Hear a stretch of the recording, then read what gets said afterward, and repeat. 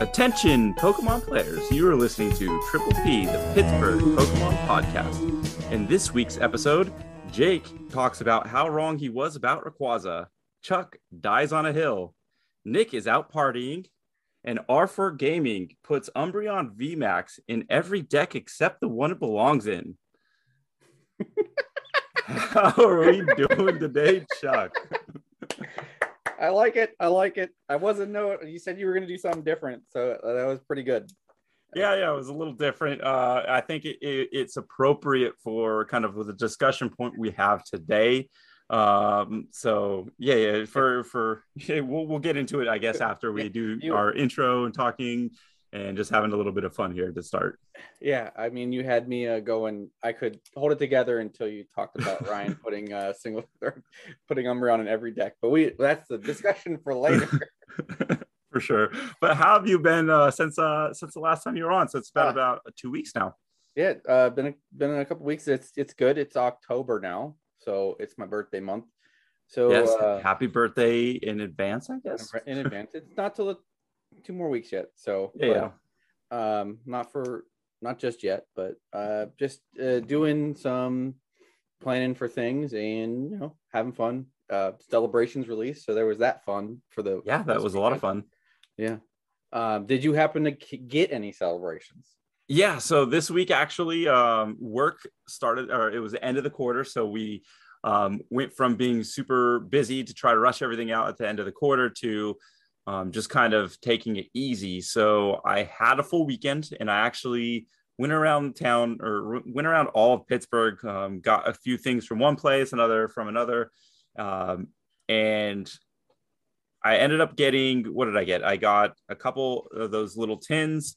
I got the Zacian, and then I think that was basically it for celebrations. Didn't pull a whole heck of a lot as far as like super bling, but I did get those Professor Research, not the full art, but the one that he's sticking his arm through the art onto the actual card. So that card's super sweet. And I did get one Mew, which also probably the most playable card in the set. So I was pretty happy there. I think I got what did I get? I got the Rockets Zapdos, and there was something else here. I know I showed you right before. It was the Garchomp, what's her name? Cynthia's Garchomp. So no, a pretty decent pull rate, and I was pretty happy to be able to open some celebrations. But how about yourself? I did not. I have to give a shout out to the guys down at Sports Cards Junction because they helped me out, because I had to work on Friday, and I know everyone was going crazy running around and finding their celebrations. And they were nice enough to let a coworker of mine that happens to work in the area pay for some celebrations, and I was going to come pick it up, but they gave it to him so I could get it after work. But they totally hooked me up with the Zacian box, so I could at least have that. And then on my way home, I got lucky, I guess, in a Target at 4:00 in the afternoon, and found the Pikachu V Union, which is the one set I wanted because. Oh, geez. Yeah, that Pikachu V Union seems actually pretty good. It's a V Union, and that card art is just classic. 25 Pikachus on one. So that was really cool. I managed to pull some pretty cool stuff. I got the Mew as well. Like we said, I think that's going to be an extremely playable card. I don't think you need to go crazy, because I don't think the Mew itself is going to, not the gold Mew, the regular Mew, is going to be that expensive. No, I think it was $1 on TCG Player or somewhere in that neighborhood. So I'm not saying go out and grab celebrations because you need a Mew. You can probably order a couple for $5 and be good, because you're only going to need one or two. Yeah. But I did get a Mewtwo EX, which looks really cool, and that got me hyped. That was like the first one thing I pulled, and that was like, and that got me hyped for the whole set, because I'm new, so all this old stuff, like pulling base set Charizard, you can get, it didn't really that wasn't intriguing to me, so I wasn't really hyped. But I was like, well, I want a V Union, and I want to try and get some of these cool new cards and a Mew, because it's going to be playable. But then I pulled the Mewtwo EX, and I was like, this is awesome. I want more. So Yeah. now I'm like hyped for celebrations and I just want more.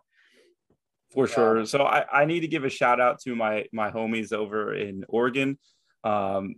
They knew that I wasn't able to acquire the Dragapult just because I was only able to get, a limited amount, and they happened just to get one for me, and they're sending it over. So super appreciative of everybody over there.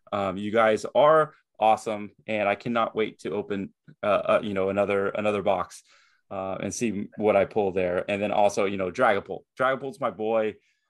Just to get that Dragapult promo card, super awesome. I'm super excited, and I'm very humbled by their generosity out there. It is a tough choice out there because a lot of places are limiting what you can purchase. So it's when the promos are pretty cool. Like I had to choose against the Sylveon because money. Yeah. It's just that's to break sometimes when you have to pick some things for that you can't get or can't find. Agreed. But that's really cool that they're coming through for you though. Oh yeah. Good job, Oregon. For sure. I agree. But I do have a bone to pick with one of our locals, Tim. He's a very big proponent of going to Target and buying those 3-pack blisters. And I wasn't able to find celebrations at my Target, but there were a few 3-pack blisters, and I pulled green codes out of all of them. He's like, oh no, it's guaranteed you get a white code. And he just keeps showing me all these cards that he pulls. He has his all these VMAXs and alt arts, full arts, and everything like that. And it was it didn't work for me. So those blisters are garbage in my eyes. The 3-packs, I agree with you.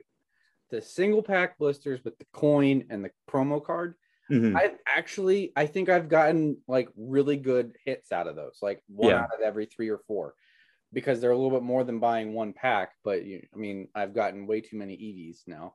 But, I've got some pretty cool. Right? I got some pretty cool stuff out of those. So the single pack, I'm saying the single pack blisters are where they're at.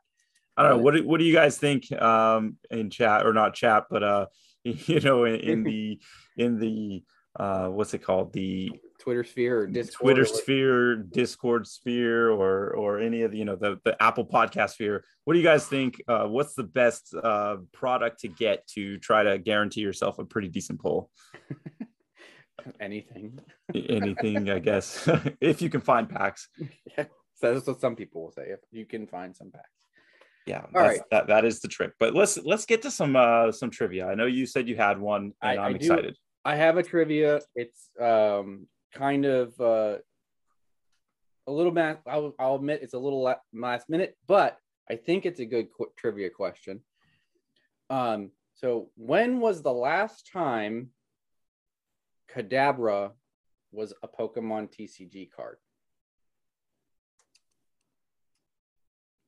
Obviously, he was in base set, and I know anybody that's played the game for a long time is probably yelling at me because there might be a subset.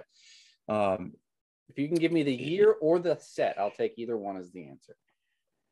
I don't know the sets very well past. I'm just thinking here. I know there were a few that skipped from Abra straight to Alakazam. Yeah. I feel like there is a set after base set, and I wouldn't have any idea. So I'm just going to say. I'll give you one hint. It kind of has a little synonym, adjunct similarities with our current Evolving Skies set in its name. Roaring Skies? There's no way, right? No, that's too good. I don't know. I would say 2002. 2002 is. You said it. I can give you a year. Yeah, that is very close. You were 1 year off. 2003. By the way, when I was kind of high school, so that was a long time ago. Same. 2003. It was in the Sky Ridge set. That was. Oh man, I know I'm gonna get grief for this. Oh my gosh. That's all right. I knew it was. I knew it couldn't have been just base set, but I failed. That's all right. I didn't know until I Googled it. So I had to check my own facts on that one. So, hey, it's better than just throwing a fact out there and then not actually checking, like I did a couple. I think I've done that once or twice. Well, last time I was on, I gave you guys a trivia. What's the 4 ways to win? And there's more than 4. So yeah. Hey, but we won, so it was all that mattered. All right, I think let's go to random card madness. I'm looking forward to this for sure. All right, I've already said we're gonna do 2, but I'm gonna start. I want to do bookends on our current standard meta. Let's do it. And I want to do celebrations first. So we're going to do a random card from celebrations, and this does not only the playable celebrations, correct? Yeah, this does not include the classic collection, so it's the 1 through 25. Let me pull up celebrations. So we'll see if any of those are playable or binder fodder, because it's not bulk; it's a celebration. Save all of it. So save all of them, yeah. All right, this is card number 3, and then we are looking Kyogre. at Kyogre. Now it's 130 water Pokemon with 2 attacks. It's 2 water and a colorless Aqua Storm. Discard the top 5 cards of your deck and then choose 2 of your opponent's bench Pokemon. This attack does 50 damage for each energy card you discarded in this way to each of those Pokemon. Don't apply weakness and resistance. And then it has Surf for 2 water, 2 colorless, 120 damage. Potential. I'll start. Potential. Think about it. Top 5 cards of your deck. You can hit. That's 50 damage per energy. If you get lucky, you put a sight on it too. So you pick 2 bench Pokemon. Oh my god. If you get lucky, then just get 3 energy. That's 180 damage. You pick 2 Crobats. That's 4 prizes. I mean, yeah, that's all nice and dandy. I mean, there's a similar effect with the old discard and try to find energies, and that's was that the Victini? No, that was the Flareon. It was fire type. Well, doesn't B do the same thing? Or no? What doesn't B? Yeah, the supporter. Yeah, B. Yeah, does this? Well, B just accelerates energies when you do that. But I don't know. You don't see Flareon doing a lot of damage or seeing any relevance in the meta. If you hit the nuts, it's 280 damage. If you hit all 5. If you I get it. I don't think this is very good. And Surf for 120 damage for 2 water and 2 colorless. That's just very steep for not enough damage. What you have multiple Pokemon that only need 1 energy that does more damage than this. So for me, I'm putting in my binder. I'm not going to put it in my bulk because, like you said, everything is rare hollows. And I do have to say the art on this, super awesome. Yeah, the art is super sweet on this. I will reserve this card in my binder as well until they print some way to stack your deck at least 2 to 3 cards deep. I mean, yeah. I mean, if you were able to guarantee 3 energies out of the 5, yeah, sure. Well, I would say even if you could guarantee 2 out of the 3, and then wish out of the last 3 for 1 more, the 100 damage with a chance of doing more. I mean, I think it'd be worth it. At that point, maybe, but currently, yeah, that's just going straight to the binder. Because it's bench damage, so you can put it in a spread deck with some other Pokemon as well. I'd rather play Amazing Rare Kyogre, to be honest with you. It is more amazing. Yes, it is. All right. Let's jump over. Now we're gonna go all the way back. I wanted to also do some Sword and Shield. So because there's a new set release, even though it's just celebrations, but we're celebrating Sword and Shield blocks, so we're good to go. Celebrating Sword and Shield block, and sometimes you just need to look back at some old cards to see if they're even playable or not. Now, so we'll get a new number here. We're gonna look for card number 87 in the Sword Sidney and Shield. Crosby. Shout out to Pittsburgh right there. Yeah, that was a good pull, and we are looking at Munna, 70 HP psychic Pokemon with the attack Moonlight, heal 30 damage from this Pokemon, and another attack with Psychic Colorless Psychic Sphere for 30 damage. This obviously evolves into a Musharna with a couple different attacks. A Sleepy Pulse. Your active Pokemon is now asleep. Your opponent's active Pokemon is now asleep. During the checkup, flips 2 coins. Instead of the one. Yeah, so it takes two.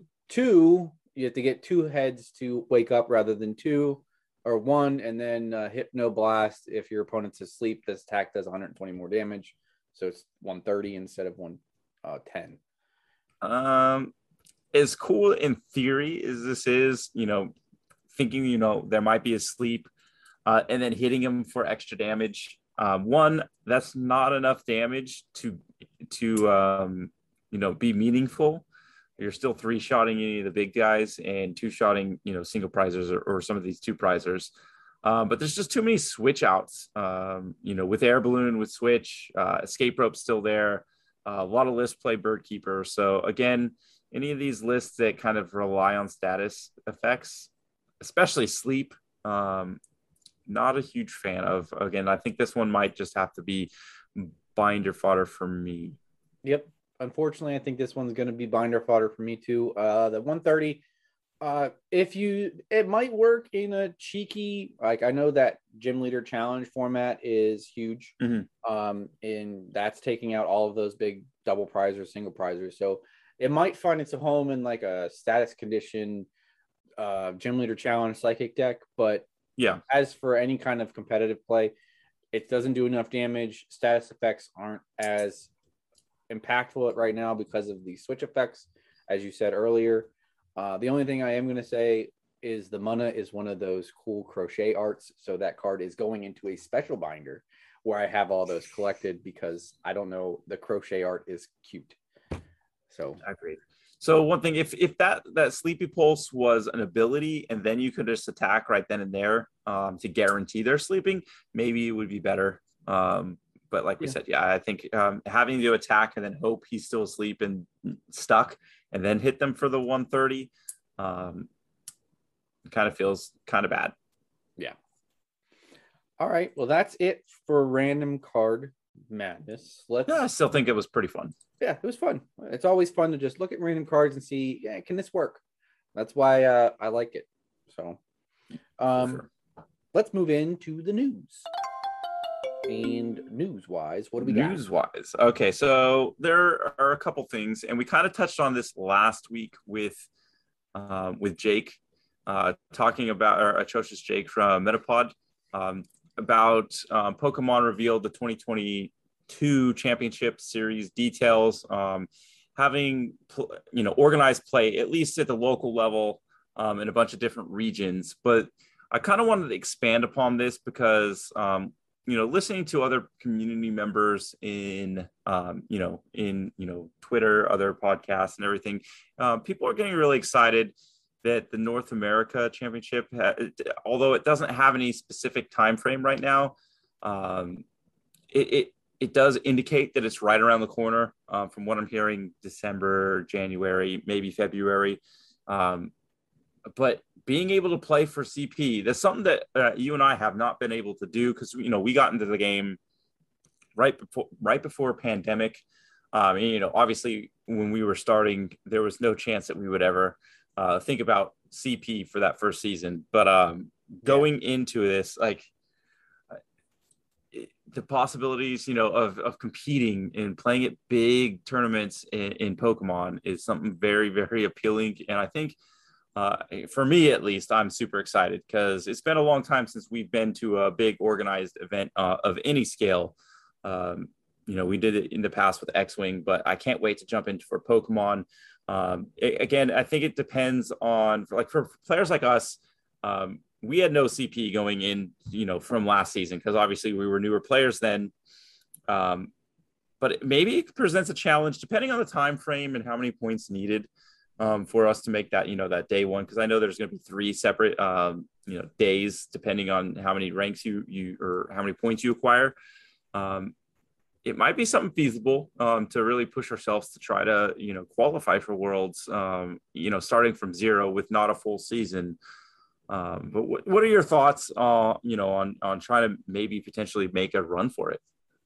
I I'm excited for whenever it starts up again.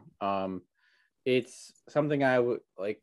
I like the competition. That's one of the reasons why I play TCGs or competitive games in general. I just like competition. So it's going to be nice to see how I stack up against with a world's run. You're basically stacking yourself up against the rest of the world.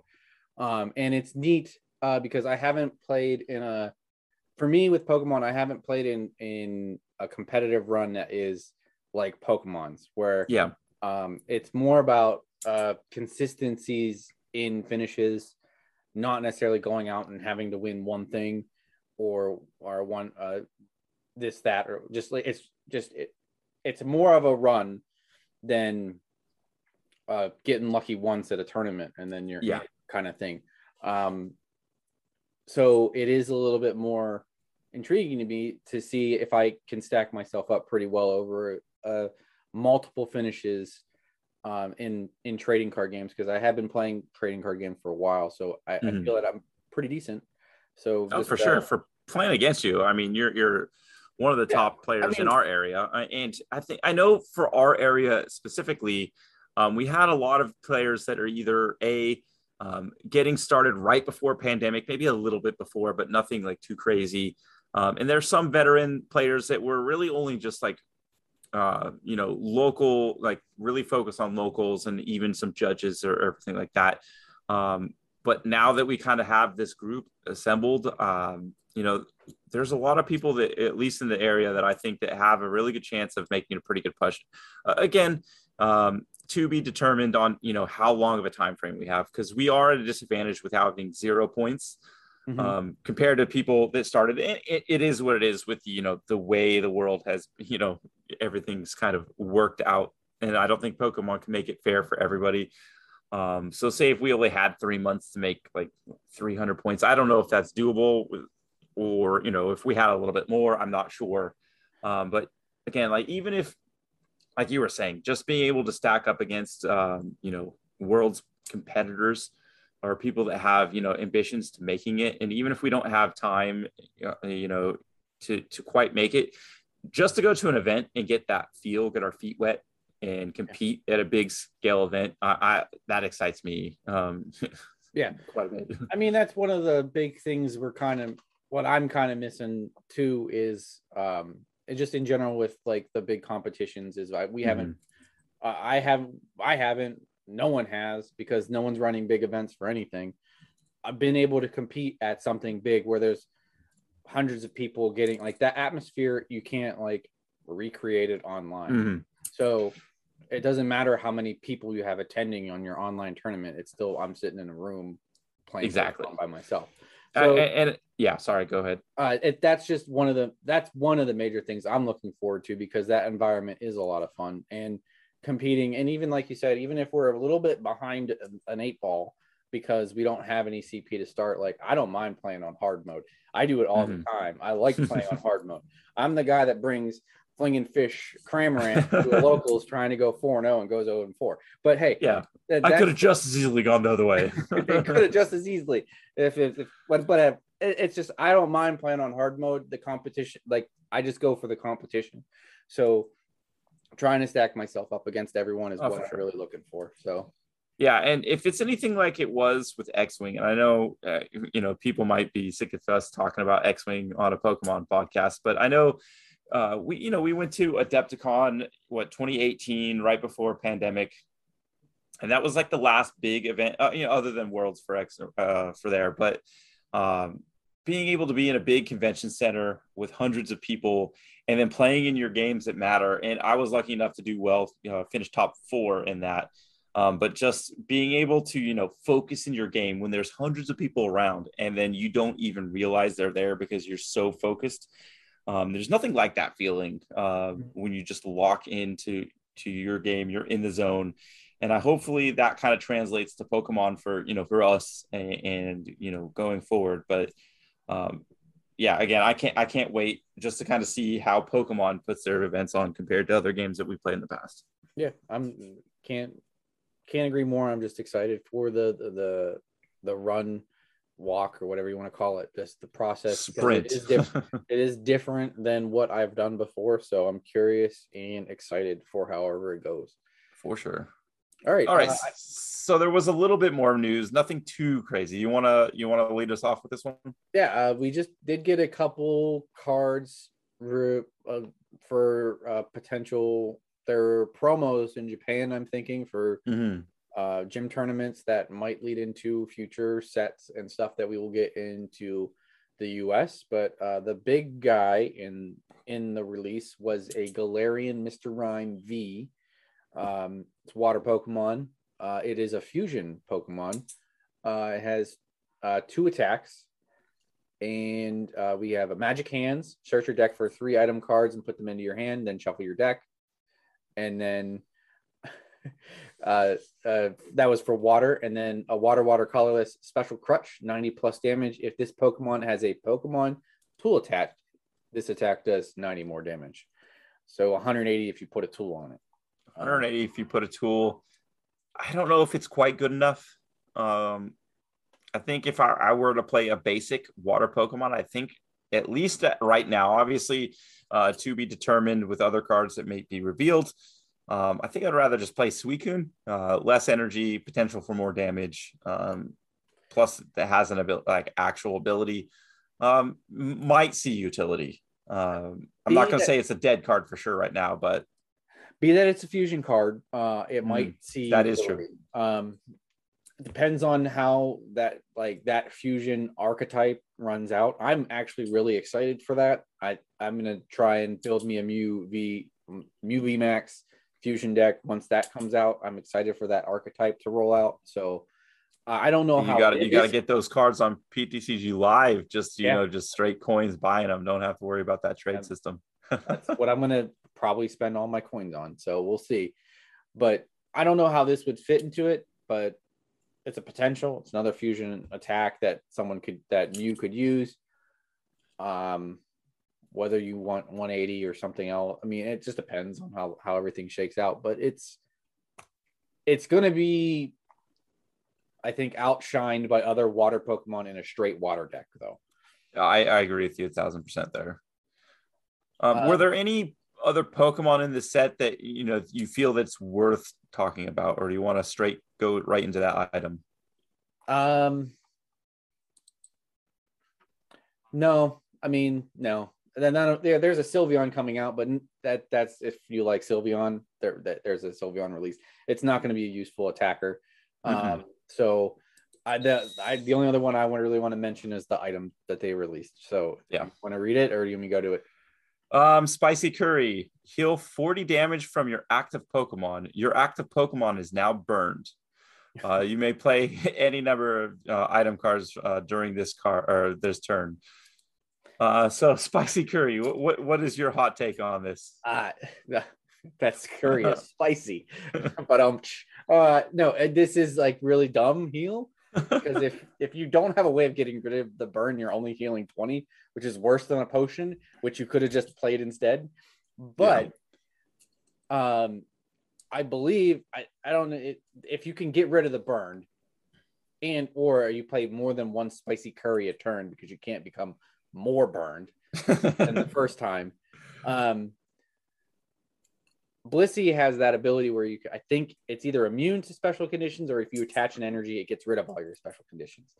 So you could Spicy Curry, heal 40, attach an energy, burn goes away.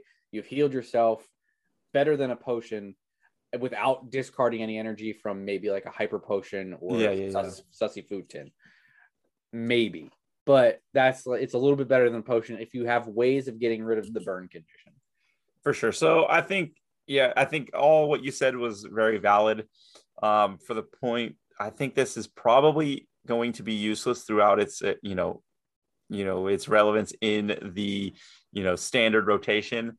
The only time I could see this being good is if you have a Pokemon. I don't believe there's one currently, but if maybe one comes out in the future where if it has a status condition of its own, it does more damage based on having status conditions on itself, maybe. But beyond that, I just think this is kind of just a hot mess. It's going to be like one of those item cards like Moo Cheese or Sus Food Tin, or you just gotta. There might be a niche use where that burned comes in handy for sure. All right, so I think that's it for the news. I think it's time to jump into the Whimsy Watch. Ladies and gentlemen, trainers and Pokemon alike, you're listening to the Whimsy Watch. This is RY Gaming, but you can call me Ryan. This week, we have Dragapult being knocked down a peg, Ice Rider coming in really hot for an Ice type, and a Scizor deck making top 8. Stay tuned for the decks that performed the best this week. Number 5, we have Dragapult Inteleon? I never thought I would say it, but Dragapult has been knocked down in popularity this week. Still, a strong showing of 10 instances in the top 8 for Dragapult is not too bad. I wonder what has happened. Number 5, we have Jolteon Inteleon. Jolteon Inteleon ties with Dragapult Inteleon this week with 10 instances in the top 8. Jolteon is still busting those shady dealings going around. Number 3, we have Zacian. The dynamic doggo duo are still out there showing that they are the bestest of boys. With 11 instances in the top 8, Zacian and Zamazenta take advantage of decks that are not running counters to wall decks. Be sure to update your text this week. Number 1, Ice Rider Inteleon. Ice Rider Inteleon takes a tie for first with 17 instances in the top 8. Ice Rider's very consistent acceleration with Melanie and draw with the Shady Dealings Inteleon line allows for this deck to dominate the meta. Number 1, Umbreon Urshifu. Tied with Ice Rider Inteleon, we have Umbreon Urshifu with 17 instances in the top 8. Finally, the deck that punches you in the face really hard takes home a number 1 spot in the popularity chart. This one is well deserved, Umbreon Urshifu. That's it for our best performing decks of the week. Let us know on Twitter at WatchWhimsy and at RY4Gaming why you think Dragapult has fallen in popularity so much, and why Ice Rider has come back with such fury. Now onto the decks that took home the gold. Ice Rider Inteleon won 5 tournaments this week, those being the Master Ball number 13 Series 2, the Australia TCG Series number 48, the AFD Weekly number 5, the Yosefi Thursday Madness Season 3 number 5, and last but not least, the Atlas Turtwig Den Series Challenge number 3. Other decks that won this week consist of Dragapult Inteleon taking home 2 golds, Suicune Ludicolo taking home 2 golds, and Jolteon Inteleon, Urshifu Inteleon, Leafeon Inteleon, Zacian, and Umbreon Urshifu all taking home a single win this week. And that does it for this week's Whimsy Watch. Be sure to join the roundtable discussions on the Discord every Wednesday at 5 p.m. Eastern Standard Time for the most thought-provoking discussions and the best debates. I hope you all enjoyed and had a wonderful time. Until next time, be safe and take care, Pokemon trainers. And back to the cast. And we're back. And we are back. So let's get into the meat of this episode. What we were kind of, we were really excited to kind of bring this up. And our topic really of the day is metagaming, going from, one set to the next. So whenever new cards are about to hit, how to predict, the meta, what cards are going to have effects on it, what old cards are going to come back up and be relevant. And we kind of had on this Evolving Skies, we had one of those roundtable mashups. So we do every Wednesday as a group Wednesday here. Every Wednesday in our Discord. Ryan, our Whimsy Watcher, hosts them. So yeah. And basically what we did was we tried to predict the meta, how each deck was going to stack up with all the new Evolving Skies cards, with rotation hitting, what kind of, impact the cards we're losing are going to have and what decks we're going to see. So we kind of already did a pre Evolving Skies tier list, and then we've come back to it and we did it last week where we did a existing, or what we think it is compared to what we've seen in the month plus, with all these decks coming into fruition. and seeing how they stacked up. Where did we get some right? Did we get some wrong? And kind of just like we'll have a discussion on everything. We got a lot wrong. We got a lot wrong. We are a newer group, like I said, and I think we are pretty skilled players when it comes to we net deck and we start playing with these decks.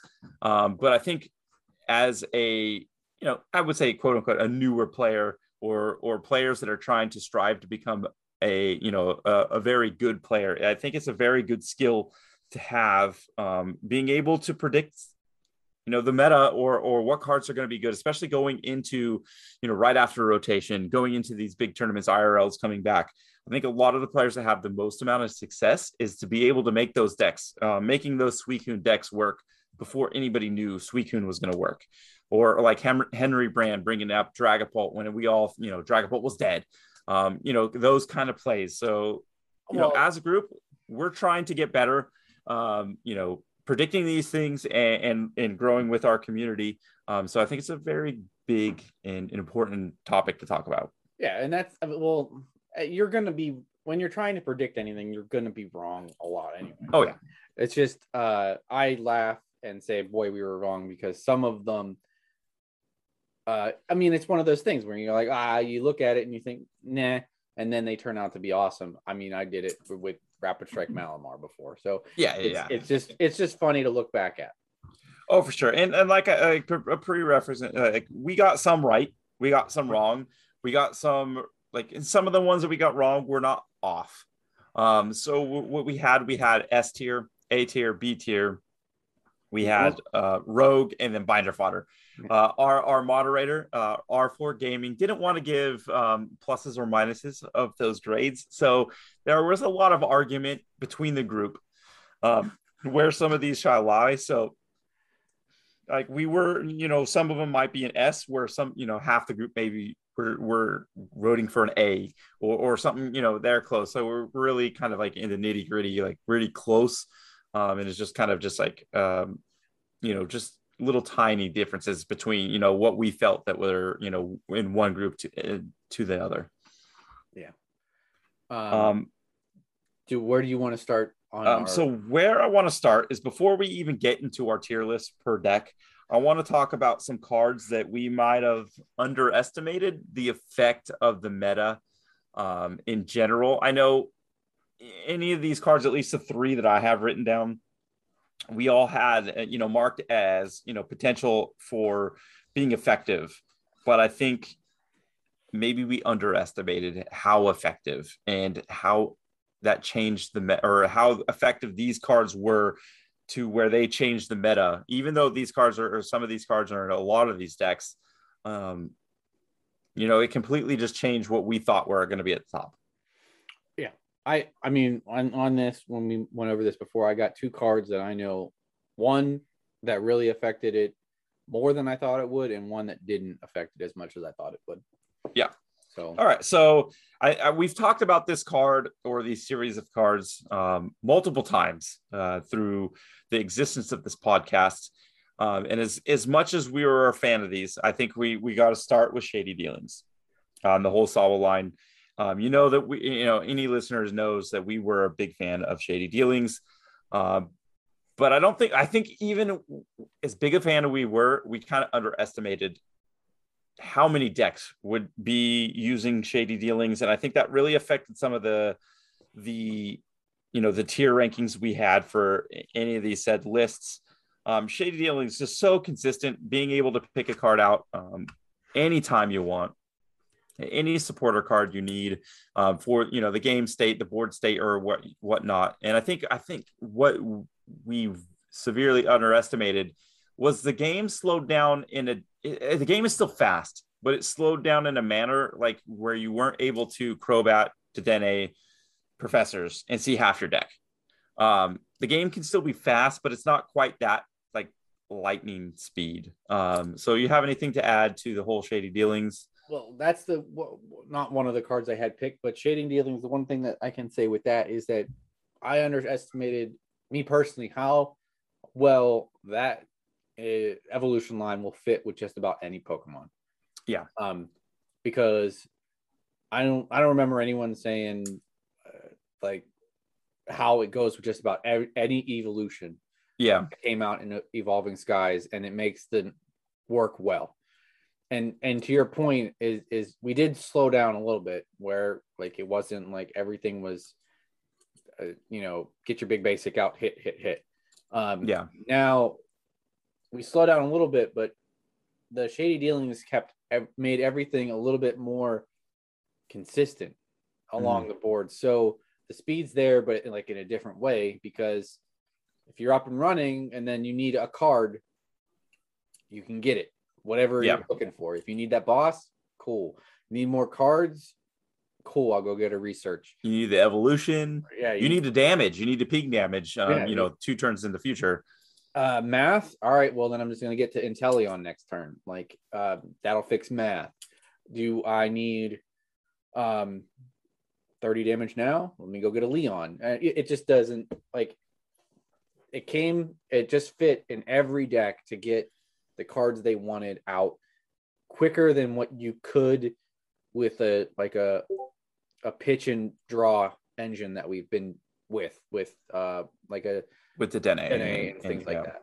So another thing I want to quickly add on the Shady Dealings, I think another thing that kept it down before, and maybe we underestimated how prevalent it would be now, was those tag teams. You had your ADP where he goes out there and turn 1 Ultra Creations, or you get your Pikarom and you full blitz and you knock out something and you energy excel. And I think Shady Dealings was just not in a position to do well when those kind of cards were out there. But with those cards not being there, where you don't really have a turn 1 going second threat to really do meaningful damage or an effect like ADP, or even if you didn't knock something out with Pikarom, you're still getting 3 energy on the board and really setting up your board state. So there wasn't that immediate threat turn 1 going second. And so it really made turn 1 going first more important, which obviously with those evolutions, through subsequent turns really made a difference. And I think we underestimated that just in general. Yeah. I mean, the Shady Dealings has pushed a very big importance onto turn 1. Yeah. That coin flip for first player is a little bit, I want to say, probably the most important it's been since we've started playing. With a lot. I wouldn't question that at all. All right. So you have any other cards that you want to talk about before we get into these tiers? I had 2. I'll real quickly. I'll do the first one rather than we'll do one that I underestimated was Path to the Peak. Oh yeah. Not in I knew it was gonna basically wreck some decks, but I figured we would find ways to play around, but they just can't. That's the reason why Eternatus is dropping out of the meta, even Shadow Rider Hill. It's just you turning off abilities for any ability based engine in a deck is just hard pressed to do any. It's just hard pressed to win against a Path deck. Yeah, and especially with a lot of decks playing that Inteleon line, they are not affected by it at all. Yeah, and it just became a lot more of a thing than I thought, even though I thought it was going to be uber popular. But the thought I had was that we could curtail it with other stadiums and stuff. But what I've noticed is there's just not enough. There's no way to get a stadium. Yeah, so no stadium search. There's no way to get a stadium without already running Inteleon or an ability-based V Pokemon. So then you can't go get it when there's already a Path out. Yeah, and I think a lot of I knew it was going to be prevalent, and I kind of have the same sentiments as you. But if you're going first and you throw a Path and a Marnie down, and your opponent had a slow to medium start on their first turn and didn't really have much they can do, that could be the game right then and there. Yeah. Path Marnie, kind of a little too good, I think, where your opponent really can't play out of it in most cases. Obviously, we thought, there would be stadiums you need, and we've said it on other podcasts, where you need at least, 4 stadiums plus maybe a Pumpkaboo to have like a 5th stadium bump for a Pokemon Surge out. I've seen decks with like upwards of 6. Yeah. And at some point, and especially if you're going, first, and they do get that Marnie path out, and then they do, X after that. Sometimes you can't come back from that, even if you have 6 stadiums. Yeah. Because you're drawing into 4, and, you have 8, Marnie / professors in your deck in a lot of these decks. But if you're playing less than that, or you have some in your hand and you get Marnie to the bottom, it's a very feels bad situation. Path to the Peak, again, we considered it as a potential card, but I think we maybe underestimated it. Yeah, I can say I thought it was going to be a really impactful card, but even when I thought it was going to be uber impactful, I want to say it impacted it more than I even thought it would. Yeah, agreed.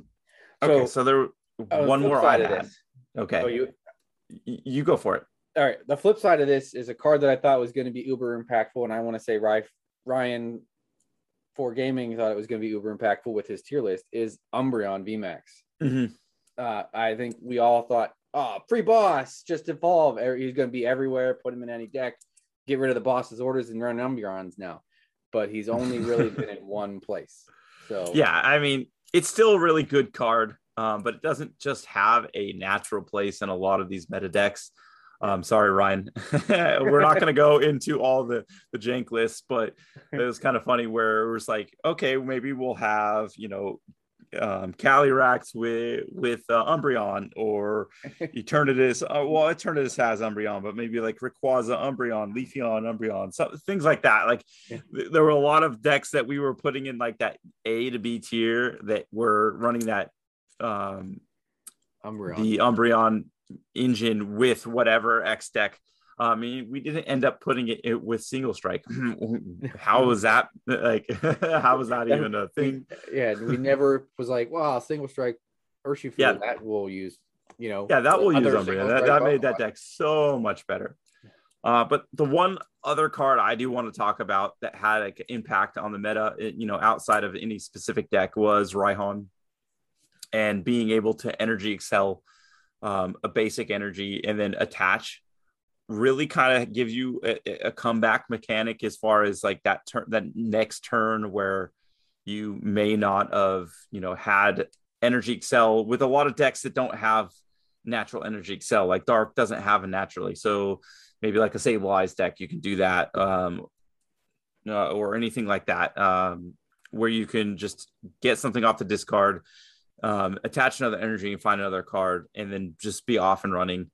I think there's still a lot more potential for this card with Rapid Strike Urshifu. I think we all predicted it being able to still just be able to take that Gmax Rapid Flow back-to-back turns potentially, makes that deck super strong. But other decks definitely, benefit from Raihan. Any single attach, like the one thing that there's a bunch of single attached Pokemon attackers out there, which I say that it's like usually a 2 energy cost attack. Like Eternatus is usually your single attached Pokemon. Dragapult is single attached Pokemon. Something that you're not looking to accelerate, but Raihan just gives them a quick strike back. Like you're never not in the game, even if you lose your one the only Pokemon that has energy, because you can literally just go, all right, give me that 1 energy and then back, attach for your next turn, and you're back up and running. Yeah. So I think we knew it was going to be a good card, but its impact, especially with Shady Dealings, kind of like the tandem, getting to pick it out whenever you want. And like you said, whenever you get something knocked out, and just being able to hit back that very turn, super important. And I think maybe we underestimated it a little bit. Yeah. I mean, it's not a card that you're going to see like 4 of in every deck, but it's definitely like a 1 of in a lot of decks. Yeah. A 1 of, 2 of with any way to find it pretty easily. But you ready to get into some of these decks and kind of where we thought they would be and where they ended up being? Let's break down this tier and see how poorly I chose. I think, well, what I have is what the group chose. I know some of us, fought for a higher / lower grade depending on the deck. But let's go ahead and jump into it. I think jump into the. I eventually need to die on a hill to make your intro. Yeah, we're not going to start on the hill that you're going to die on. But let's go ahead and start on Rapid Strike Urshifu. I think our group and many other groups thought this was going to be S tier, BDIF, especially with, Raihan being able to hit the bench. Mew was leaving, being able to do whatever you wanted when you wanted. We had this at an S tier. Unmolested 120 Gmax rapid flow. Like, we thought that was going to go crazy because there was nothing protecting your bench anymore. And we're not wrong. There is nothing protecting your bench anymore, but there's a lot of things that Urshifu don't like in the meta that kept it down. So in our defense, I think S, was overrated. I would say right now it's a B/A, somewhere in that in between, because it still has so many tools at its exposure. But like you said, Shadow Rider, which is not as prevalent as maybe we thought, still very bad matchup, especially if you know what you're doing with it. Dragapult, very bad matchup, with or without Alcremies. And then you're having some more, energy accelerations with, with the Articuno. Plenty of psychic decks pushing this down, making it just not quite as effective as we thought. Yeah, I mean, it's really just there's no protecting. Like, it booned because Mew's gone, so there's nothing protecting it from its offense. But it lost Jirachi, which is becoming which we are like, well, weakness. Oh well, we just play around it. But it is not like there's just been influx of psychic decks that is it has no way to protect itself from that psychic weakness anymore. So that's what's really keeping it down in a deck by itself. I will say it's kind of, people have found a way to still, Urshifu itself is still a really good Pokemon in the meta. Oh yeah. Kind of slid itself into a box deck that we will talk about later. Oh, for sure. Yeah, we are definitely talking about that deck, but I want to next kind of jump into the main deck that kind of kept this down, and that's Dragapult. Dragapult obviously hits it for weakness, being able to spread damage to take out multiple Pokemon, fix math. And then just this is, I think, the prime example of shady dealings, especially with the quick shooting Inteleon, that really kind of tipped the tides in its favor, and really kind of kept Urshifu down, but then also just was able to take on most things in the meta because of that math fixer. I want to first and foremost say that unfortunately for me, I know I wanted to keep it at least at a B, but the group decided on Rogue going into the meta with Dragapult, and boy, were we wrong. Yeah, we were wrong. I don't remember fighting that. I don't remember that conversation, but we're completely wrong on that one. Yeah, Dragapult, again, I know we've talked about it a lot since, Henry Brand made it a popular thing, but being able to fix the numbers with quick shooting, being able to path to the peak and not worry about other Pokemon. I think another reason this deck is prevalent in the meta is it has more Pokemon search, because Fog Crystal is a busted card. Being able to find an energy or a Dragapult on, with the shady dealings, it just makes this deck super consistent and probably the most consistent to set up out of all of the decks we're about to talk about. Well, there's a reason why it's S tier right now, because there's a lot of things in it that basically hit. I mean, none of them are necessary. Like, I don't say that Dragapult comes up to the, like, if we're going to use a baseball analogy, it doesn't come up to the plate and hits home runs, but this sucker hits doubles all day. Like, for sure. Because it does decent damage, but then you're putting damage on a meta right now that's running heavy Inteleons. So you're putting damage on Sobbles and taking prizes on single prizes that is also hurting your opponent's consistency, because they're not going to be able to necessarily evolve and get the cards they want. And then the big bugaboo that was the Dragapult killer in Eternatus is when it came out and in Darkness Ablaze after Rebel Clash, is turned off with a stadium, which is also, it's not just like I need a path to take care of Eternatus. It's also taking care of a bunch of other decks. Crobat. Stopping Crobats, and then is a fit in the deck. So, I mean, there's another double. And then on top of that, like Urshifu is a big thing. So then you're hitting like weakness on popular decks, and it's just everything kind of just keeps just keep rounding the bases and keep going. It doesn't matter. Not only does it hit doubles consistently, I think its batting average is highest in the league. Like I said, with setting up. So, you know, an all-star level batting average was like 300 plus. But this guy's hitting at least 400. So well above most of those other, decks as far as average of, setting up, I think. Yeah. And it's just, it doesn't need a lot to set up. Even if you happen to lose a Dragapult, with the addition of Raihan, you can recover quickly. Yep. I mean, as long as you don't prize cards that you need, you usually can play your way out of a situation. For sure. So do you want to go into another deck that we didn't even have on the radar for some unforgivable reason?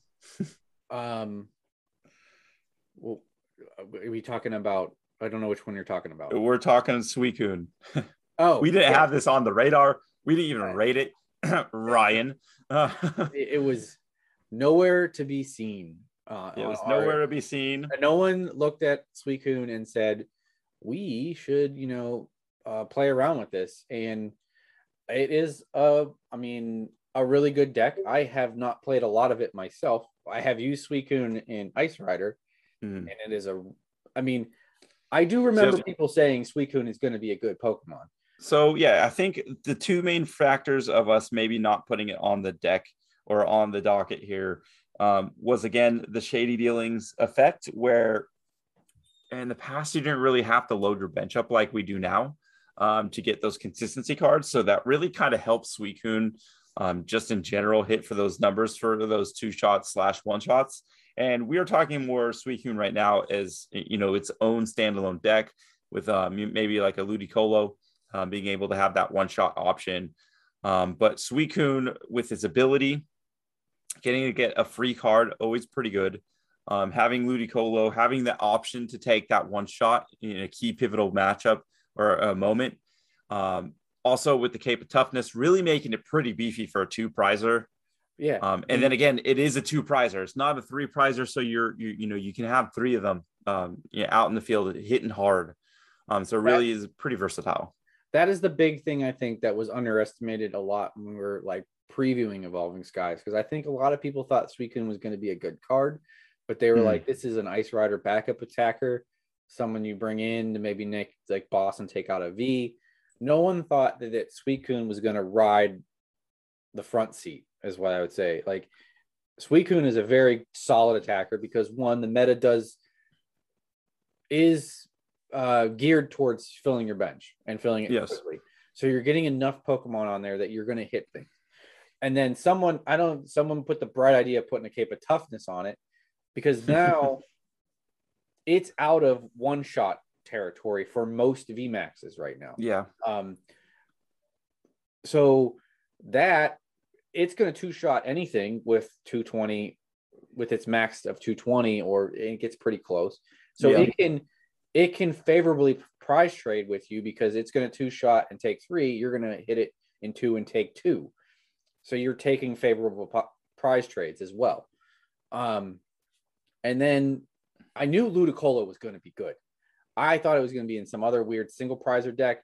But when you add 100 damage to something, someone was going to find a spot for it. And I'm happy Ludicolo found somewhere to go, because making this thing hit one-shot VMAXs, I love that.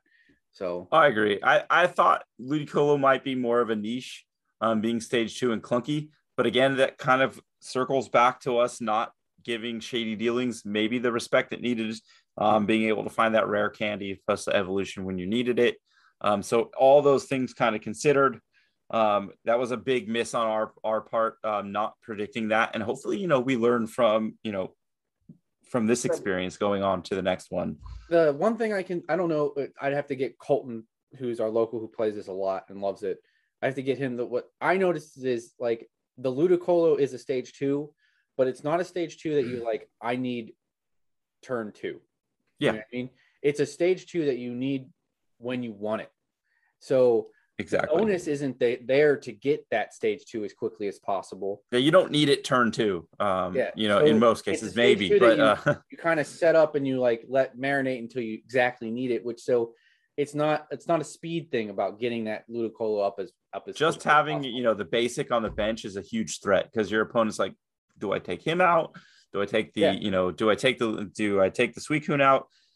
It really is kind of a mind game kind of a situation there. When you're playing against it, you got to know that at any point in time he could dish out 100 extra damage just by evolving a Pokemon. For sure. All right, let's move on to the next, and this is where I admit I was wrong. Rayquaza VMAX. I know I've put a lot of work into it, especially early game or early meta. I know you've put into it as well. I have some builds that I think maybe are a little more consistent, with having Octillery out there because they are Rapid Strike. But it just isn't fast enough to do the damage or what it was maybe advertised to do. Is take those big one shots, semi early in the game. Now you can still maybe make this work with a Cheryl, but I'm not really seeing it too much. Still just a little too clunky in general to get it up and taking big one shots. Is this deck going to be, dead for the duration of its existence in our standard? I don't think so. But I was wrong. I thought we had him at an A. And honestly, at this point, he's binder, as its standalone deck. This is not the hill I'm going to die on, but I will point out, I fought for him to be still higher than binder fodder because I did do a lot of playing with him. We went through our local online league. That's all I played. It is not an A tier deck, so I was wrong. I still think Rayquaza has a lot of potential. I think the potential is there, and I don't think the part that I think me personally underestimated is how much Path to the Peak just screws Rayquaza out the window, because there's multiple times like the stadium, like this is one of the decks I would be like, all right, just give me 8 stadiums, because there's multiple times where I've sat there and I was like, well, I can't draw a single card and Path is on the table, because there's no cards in the deck that get you out of that, because everything it relies on for drawing is an ability based V.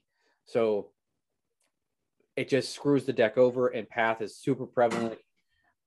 If it gets up and going, like it does its thing, but it can just be turned off with a Path. And if you don't have another stadium to just turn it, like just bump it at the beginning of your next turn, you're kind of just out on the ledge getting pushed off. Like it's just over.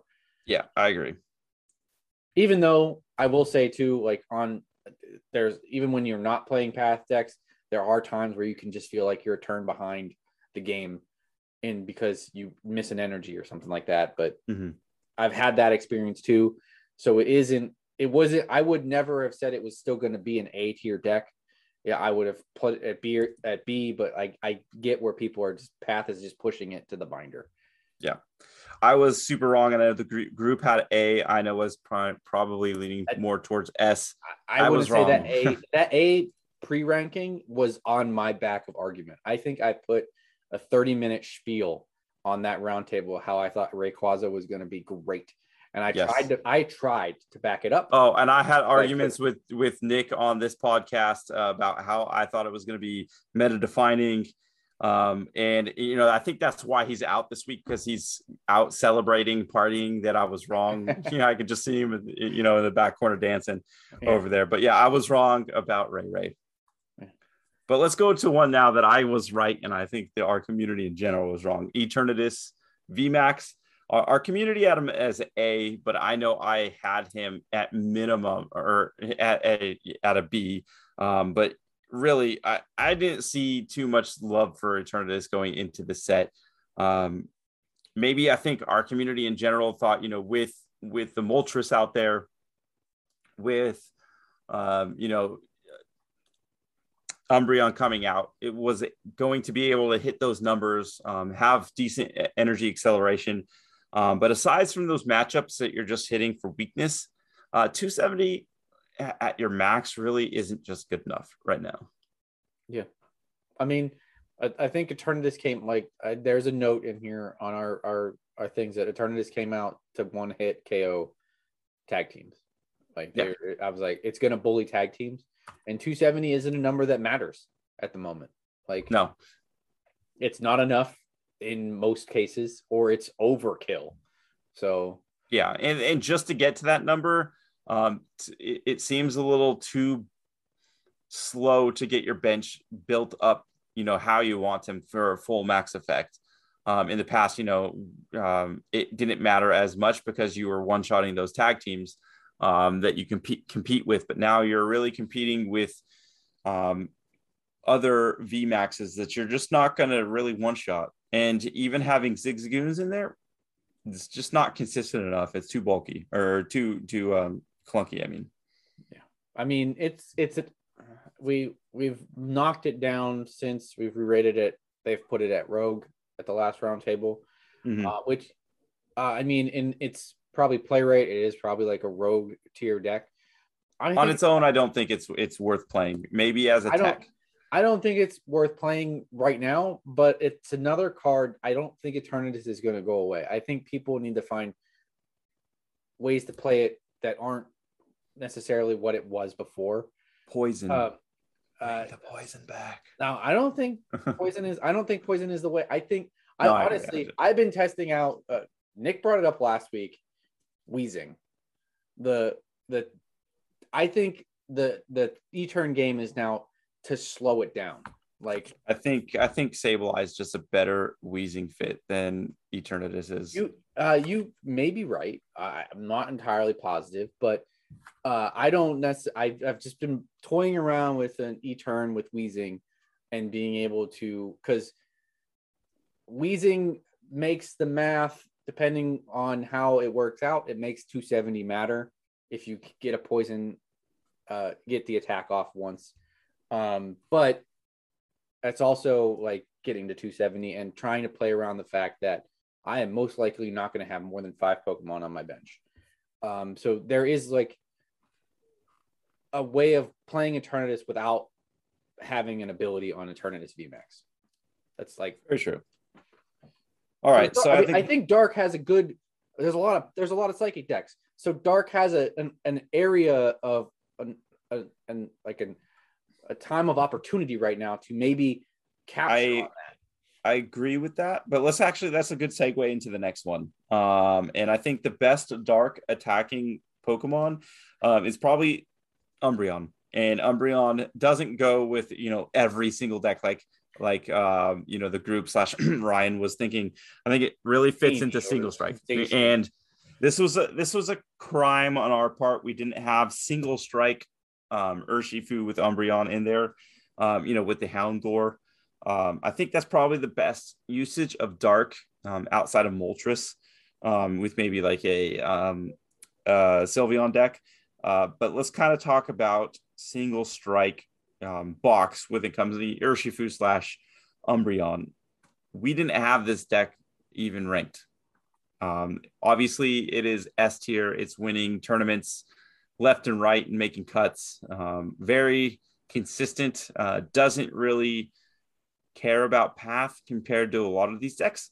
What is it about single strike that makes it, S tier? And why were we so off? Umbreon. It's just Umbreon, and then So Umbreon covers what Single Strike was kind of like really bad at, and what held it down. Like, because Single Strike was just come in and I'm gonna one punch anything. But now, psychic decks were like, yeah, okay, I'm gonna one punch you first. And he was gone, and it was a little clunky. But now you got a little bit of coverage and a little bit more help in that you can set up the Umbreon and load him up with the single strikes if you find yourself in a psychic matchup, and one punch, you're still one punching because it's 160, right? Mm-hmm. Max it's dark. 160 plus But you're any getting of the fighting darks. any of the fighting darks you have. So you're one hit KOing those Dragapults, the Shadow Riders. So you have that, be able to strike back. And then single strike still has its benefit of say you're going against Ice Rider or some other deck in the being able to one shot a VMAX. Yeah, it can still just light up a VMAX with one punch.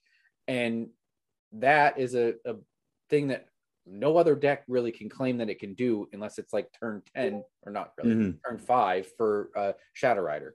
Yeah, Shadow Rider can do it, but it takes a lot of build up. It's a little bit easier now with some of this energy acceleration.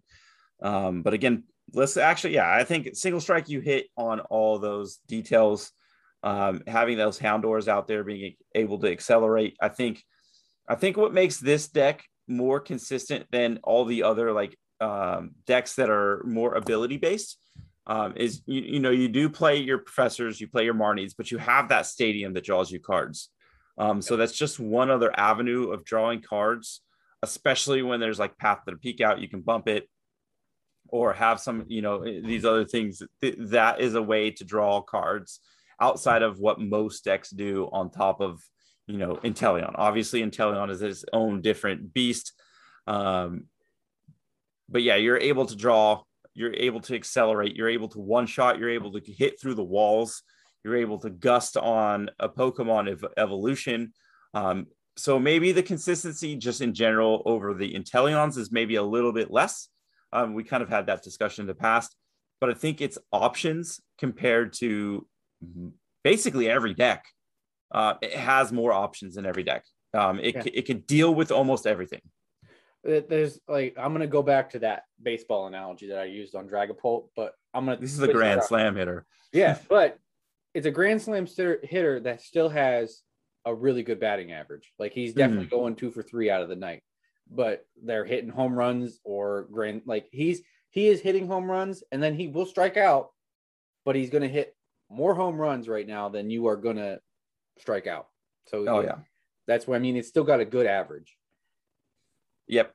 No, I agree with everything. It's a fun deck. So yeah, it was a shame that we didn't even have it on the radar. I do want to say that even before rotation, right after this, I did play it in Pog. This was a deck that I had a lot of confidence in, even before it started getting super prevalent. But again, yeah, it was a shame. It's the only one I haven't really been able to build because I have yet to get any kind of Umbreon. I have the single strikes ready to go. I have the Houndoons, but I have yet to get any kind of Umbreon. So yeah, it is a hard card to get. So. All right, so let's jump into that other psychic deck that we were talking about, Shadow Rider Calyrex. I think we had it ahead of time before the meta change out of A. Obviously, it lost its Gengar Mimikyu, and it lost its Chaotic Swell. How do you feel that affected the deck? I don't think it hurt. It hurt its speed and gave it a little bit more of a onus to get set up. Like, I feel like that's the one thing it might Shadow Rider players might see or complain about, is that sometimes it just, if you don't get enough V's out or something like that, you just can't get set up, and you might kind of like reverse snowball because you can't get set up correctly. But I think we got it right. This is one of the decks that we picked right in that we knocked it down off the S tier, and we called it was going to be A. It was still going to be good, and I think it's still A tier. I think it's borderline like A minus B plus. But I don't think we were way off on this one. It still has lots of options. The It has more energy acceleration options, like we said, with the Articuno. Even now with Zacian, I've seen people start jumping in with the new Zacian from Celebrations. It does have different energy acceleration options. Some may be better than others. Alcremie, some people say keep it in, some people say don't not, but the Adornment being able to super spread your energy out. This deck is still in a pretty decent position. Yes, Path of the Peak hurts it, but it doesn't hurt it like Rayquaza. Well, because the Pumpkaboo actually fits in this deck. Yes. Like, there's a lot of time, like, because Pumpkaboo is a bench, it's going to be a bench sitter. Because it's not as good as Marshadow was. Pumpkaboo kind of like, Shadow Rider doesn't want to give the bench spot to it, but it can kind of carve out the space for it. Yeah. I'm sure, they've added some scoop ups and stuff like that, especially with the fact that Articuno, I think, was a very good addition into making up that lost energy gain from losing the Gengar turn, the Gengar turn. But that is why it doesn't suffer as bad as some other decks, because Pumpkaboo actually fits. I think Pumpkaboo and having Fog Crystal, having, your 4 Quick Ball, 4 Fog Crystal, that's 8 Pokemon search out for either a stadium bump or just if, Path of the Peak isn't there, you still have that energy acceleration with the Underworld Door in all of that good madness. So you have more options than most decks to deal with that kind of thing. Rayquaza has nothing to deal with it, like Shadow Rider, like we said, with those 8 searches compared to the 4 Quick Ball, maybe some level balls, but you don't have Pumpkaboo. You don't have space for that. Yeah. Well, so Shadow Rider's still a pretty solid deck. I wouldn't say it's, going to be S class right now, but it's definitely viable, especially if Crushing Hammers see more play coming in. The only thing I'm going to say is, like, I don't know why anyone complains about, like, I'm always a big proponent for Alcremie, but in playing people online, I feel like they forget that Alcremie can attack. Yeah. In general. I get that Shadow Rider wants energy on the board, and to attack, but I've played multiple Shadow Riders when they have like 5 energy on the board and they're trying to like set up a Shadow Rider where they could just put it on an Alcremie and then KO for win. They just don't think Alcremie can. Yeah, I think they get tunnel vision. Something. They get tunnel vision. I think that deck kind of lends it to it, because that's what you want to do, is to get energy and Underworld Door, which it is a very great effect, but sometimes I think it lends itself to a little bit more tunnel vision. And maybe that's another reason you're not seeing success with it. Obviously, top players won't make that tunnel vision error as often as other, but I think they're off playing other decks as well. Yeah.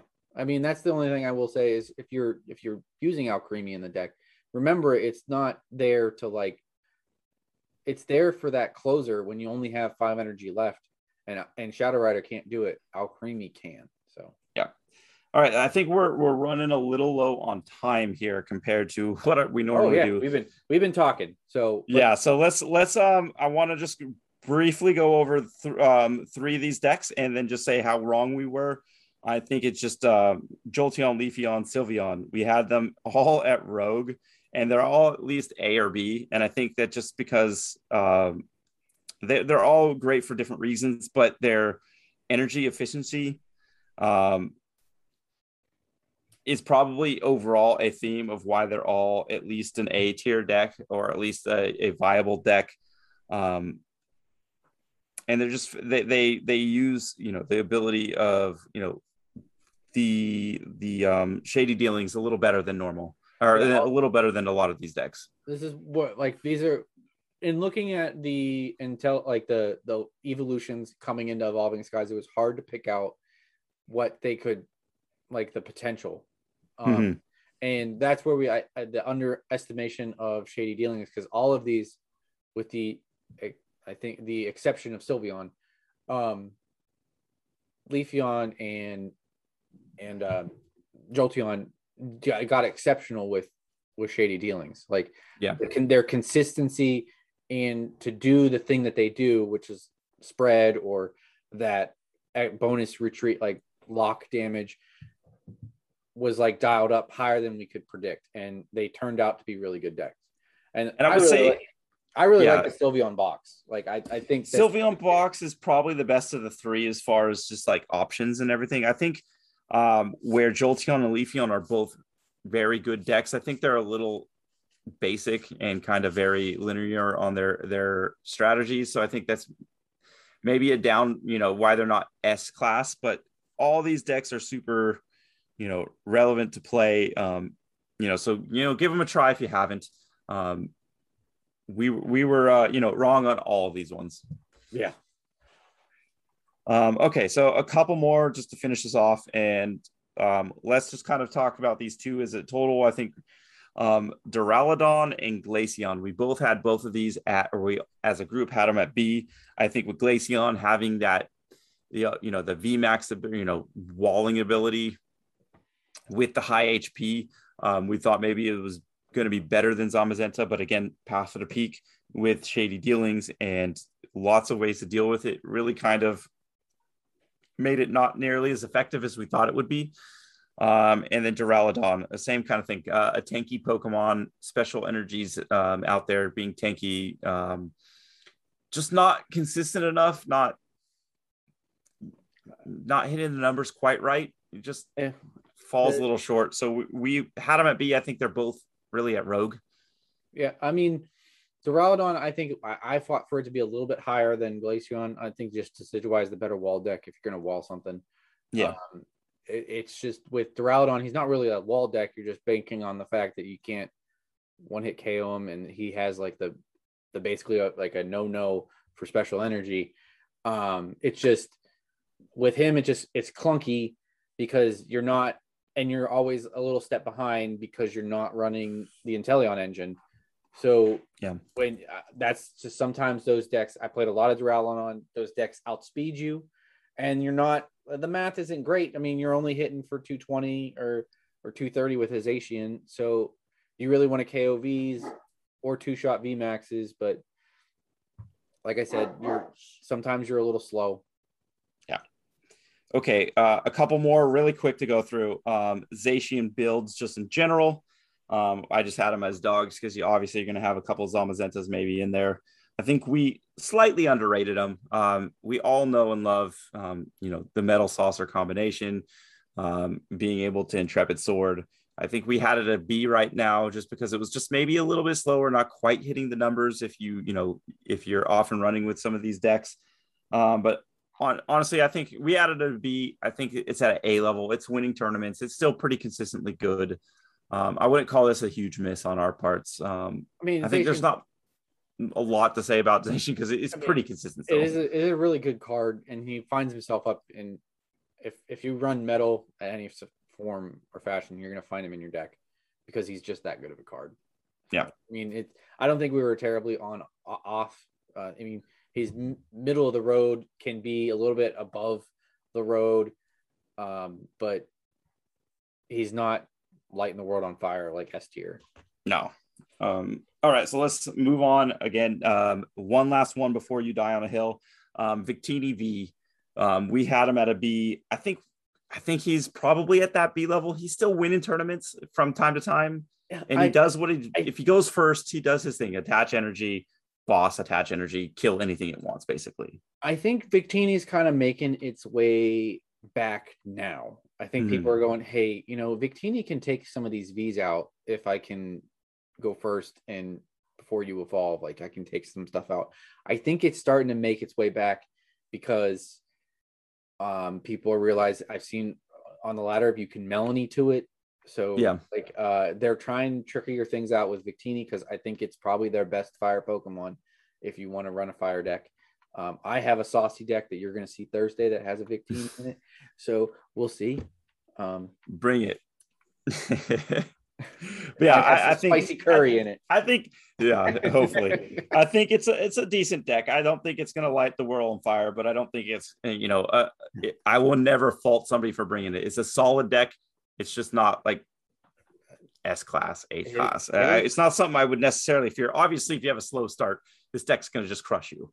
But again, it can have a slow start. It's on its own. And going second feels kind of bad for Victini. Yeah. I All mean, right, so let's. going second feels bad for a lot of these decks, That is very true. which we said earlier. Like the onus is good. Like that coin flip is a lot more important than I think we've ever seen it. Yeah, Like, but again, with said that. Suicune seeing success, and then the deck we're going to talk about next seeing success, it just feels like it's just kind of still in that spot where it's just never going to be quite that dominant force. Yeah. But let's go ahead and jump on the last deck that we're going to talk about, and that is Ice Rider Calyrex. Our group had it at an S because obviously before this last meta, it was S, being able to Melanie, easy energy cost for pretty big damage, especially with like a addition of Leon and having like those pings. And originally Suicune kind of took the shadow or, took the spotlight from it, and it kind of really dipped down and didn't see play for a long period of time, but it's starting to see a little bit more success, kind of in tandem with Suicune, but more of like an Ice Rider or Ice Rider deck itself. Maybe it's not S. I think our group in general keep it at an A. And I know we're only battling over just, a little bit like, of ranking, but you are dying on this hill that you say it's S BDIF. Explain to us why. I think this is Ice Rider is BDIF because it doesn't. I think it's the one deck that doesn't have a matchup it fears. I like it. Just you have a deck that has its game plan and you want to execute it, and you can tailor that around whatever you're playing. It has a game plan to beat anything, even if you're going up against a metal deck like Zacian or something like that. A lot of that deals on speed, which Ice Rider has a lot of in itself. I mean, it can get set up. It can put the onus on Zacian to try and keep up, even though you're only taking 2 prizes off of it. I just think it has answers for anything in the meta. I fully stand by it as an S tier. I think the Suicune addition to it helps bring it to there because it gives it a turn 2 option to start out with now. If you can get that Suicune up and running, because you can strike first with Suicune if need be, if you don't go first. Where Suicune, that's where Suicune Ludicolo really excels in this meta because it can kind of doesn't care whether it goes first or second. Because it can't, I mean, it's a little harder going second, but it can still get going. I think it's S tier. I think it's just as good as Dragapult. I love the deck. I play it a lot. It's my baby at the point, so I will die on the hill saying it's S tier. Now, when we're saying die on the hill, I don't think anybody's going to argue with the fact that it is a really good deck. I have it at A, maybe not quite S, but some positives I want to say about it. I think it might, with the addition of Suicune, it has that math fixer, or at least the prize race fixer, where you have that option to go, 3 prize, 2 prize, 3 prize, where in the past with Ice Rider, you just take 2 Ice Riders out. I mean, that's a tall task, but it was possible. Now you can take that Ice Rider out and then have to deal with a Suicune. And then in the past, it was another Ice Rider and you could potentially win the game right then and there. But now that just takes you to 5 prizes, and then you can have that other last big VMAX out there to make him have to go through or boss around to get, something else. But it still buys you another turn of offense on the field. So it does have that going for it. Again, it takes really good advantage of shady dealings. I just think some of these other decks maybe are a little bit better, a little bit more consistent in general. Obviously, it's an A tier deck, so you can always bring it and expect to win. But I think it just is a little bit below, some of the other stuff that we already put in an S, in my opinion. Not to say it's far off, but I think that's where we're at. I put it in. This is kind of funny because I put it S tier right up there with your Dragapult. We've had our plenty go back and forth matchups with those 2 decks. Dragapult is probably, I feel like, one of its hardest matchups because you're taking out the consistency portion of the deck. Yeah. It's really just whether I can. I mean, that's it. It's a doable a doable game. Oh, for sure. It's winnable. It's just a tough game. You got to play it right. There's no room for errors. And prize cards are important. Prize cards are very important. I think there's just a lot of things that can go right for Ice Rider, and they have answers for a lot of things. It's the best. And you need to, one thing, people need to put Frostlass in the deck. That's it. It needs Frostlass.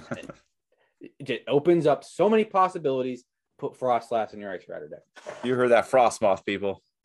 Not Frostmoth, Frostlass. I'm just messing with you. No, I think it's a solid deck. You should. I mean, when I said you were going to die on a hill, I think you more died on a hill. Not necessarily died, but had more of a strong or a stronger opposing argument in our last roundtable roundup. Wow, with multiple voices in there. There's multiple. Everyone in the room was against me at that. I know that I was alone on the hill for this roundtable discussion because I didn't win. It's still listed in our roundtable. Yeah, I think it's a really good deck. I just don't maybe think it's the BDIF like you think so. But again, I can't fault you for it. There's reasons that you think that, and they're viable reasons for sure. I try to not say stupid stuff on our podcast, but if this is the stupid thing I say, Ice Rider VMAX is BDIF. Bring it to Worlds, guys. You heard it here. All right, I think that's gonna basically do it. Is there any last decks or thoughts that you wanted to speak on before we head out for the day? No. All right, well, you heard it there first. I know this was a little bit longer of an episode. I thank you guys for bearing with us. Yeah, we got a little wordy, but hey. Yeah, we got a little wordy, but this was one of those episodes I were a little more excited about because, this is something that we're going to do going into every new set, especially during the rotations. But I think going into every set and trying to predict the meta and why or why not certain decks may, stock up or stock down. And again, that'll be every Wednesdays, depending on, the schedule of everything dropping. Yeah, I mean, this was definitely a bigger and wider one because we had rotation and the addition of a lot of evil. And the subtraction. The subtraction was just as huge of a factor. Addition and subtraction was huge on this one. So that's why it's a lot to talk about and why we all have multiple feelings and opinions on a lot of decks. Sure, but I would like to, anybody that had any thoughts thinking that we're still off or any decks that we might have missed, let us know in the comments. Let us know on Twitter. You can tweet at us at Pit Pokepod for the the podcast itself. Myself at Panux1. You got Chuck at Watch Whimsy. And you got Nick at Duca Hobbies and Ryan at R4 Gaming. Yeah. And if you want to come in and join the Ice Rider train, get in our Discord. I'm sure there's an invite in our show notes. For sure. But that's going to do it for us this week. Thank you guys for listening again. And we'll see you guys on the next one. Yeah, thanks again. See ya.